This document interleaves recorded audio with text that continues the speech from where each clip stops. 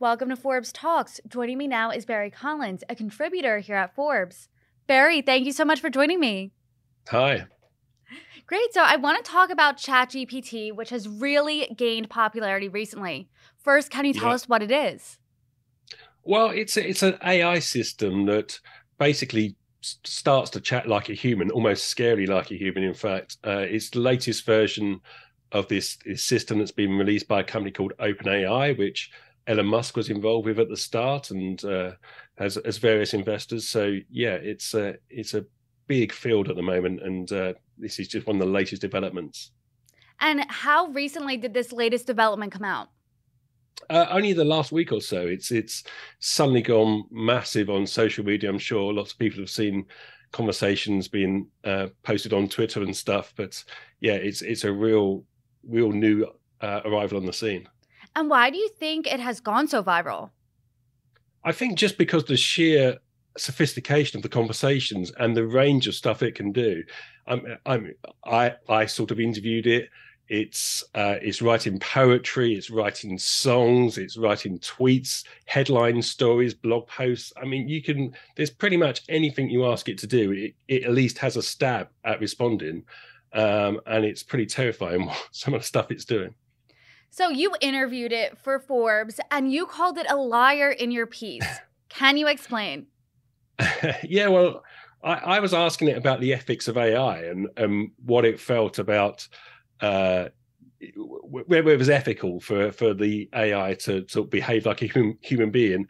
And it gave me some pretty straightforward answers and some pretty good answers. And then I was sort of running a bit dry. So I asked it to write a poem for me about the ethics of AI, which it did. And it did it twice. In fact, it had a sort of stab at a more humorous version. And it's not going to win any awards for poetry, but it had a go. So what level of self-awareness, I guess, does this technology have? I don't know. I mean, I don't think it's self-aware. I think it's trying to sort of enter conversations like a human being and does so very convincingly a lot of the time. But I think it's just sort of generating answers based on lots of text from training that it's taken in the past.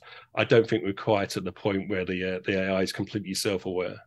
And you asked it this question, but I want to ask you what you think. What are the examples of the good that AI has done?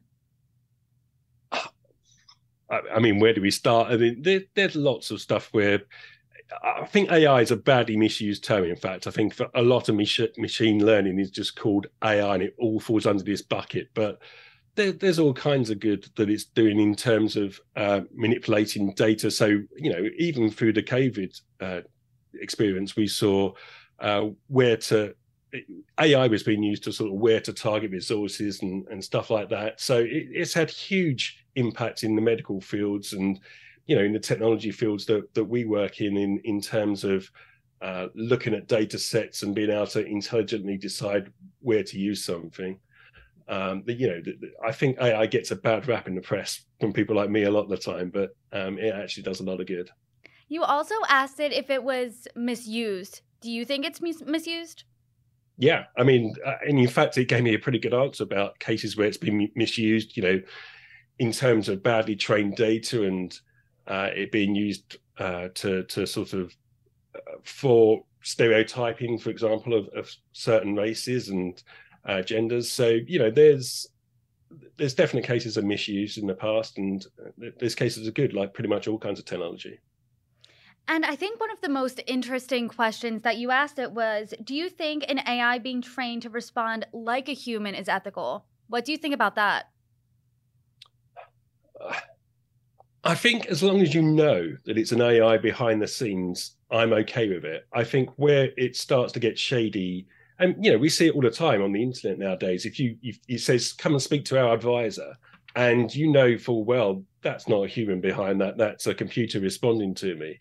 And that's what I don't like. I think where computers or AI pretend to be human beings without letting you know that I think that's unethical. I don't think that's correct. I think if you're told up front, you're speaking to our AI assistant and it responds in a human-like manner, I've got no issue with that. And what did you learn from your experiment and your entire interview? I learned it terrified me to some extent. It was it's amazing the degree to the sophistication that what this AI can do now, and the degree of the answers it gave, and there wasn't a lot of nonsense in there. There wasn't a lot of stuff that would immediately trigger me to think this is an AI. And this, I knew it was, and it was battering out answers at a rate that no human could. But the stuff I've seen this week from ChatGPT is just mind-blowingly. Honestly, it's terrifying how good it is at the range of stuff it can do, whether that's writing code, writing poetry, writing blog posts. It's astonishing. It really is. What's the most staggering thing you've seen from ChatGPT this week?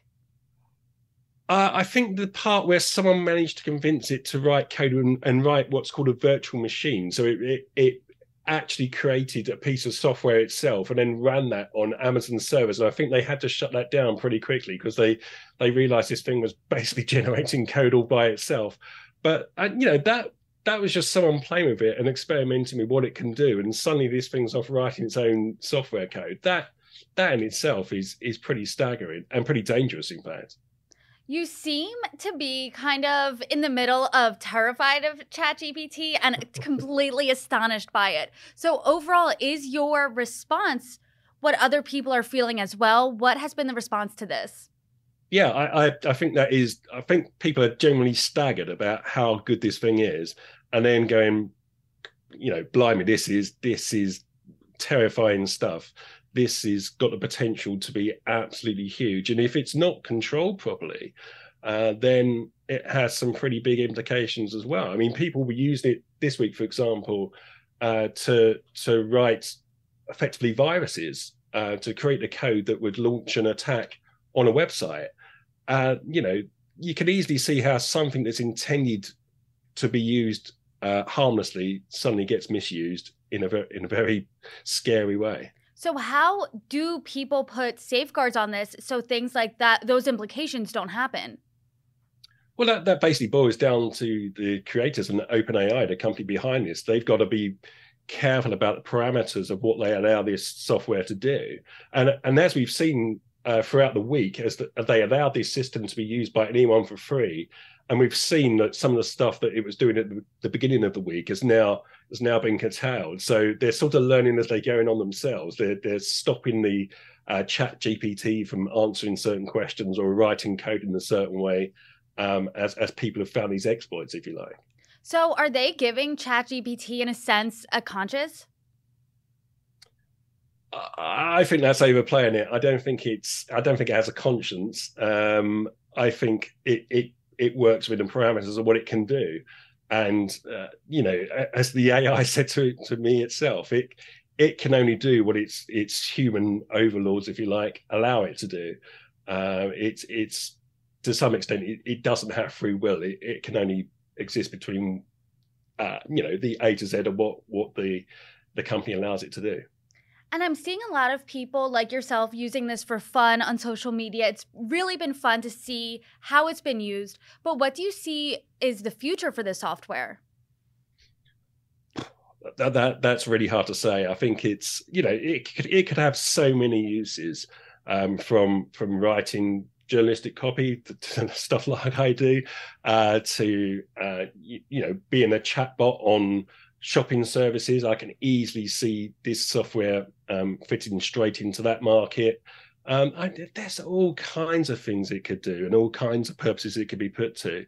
Right now we're just seeing it in text form. Of course, if you marry that with voice, and Google's already here to some extent, and devices like Alexa, but if you can marry this kind of intelligent conversation in AI with a voice product as well, the implications there are pretty huge. The possibilities certainly sound endless. Do you see in the future this technology replacing humans in different jobs? I think it already is, just in some extent. In our industry, financial journalism, there's a certain amount of financial journalism that's written by AI already. In all kinds of industries that there's AI nibbling at the edges, if not taking over human jobs. I think it's certainly inevitable for a certain amount of for want of a better word, drudge work, where it's just churning out copy, I think that is very likely to move over to AI. And I think the more creative stuff is more likely to remain in human hands, hopefully. Hope, fingers crossed. We will definitely keep our eye on this. Barry, thank you so much for joining me. Thank you.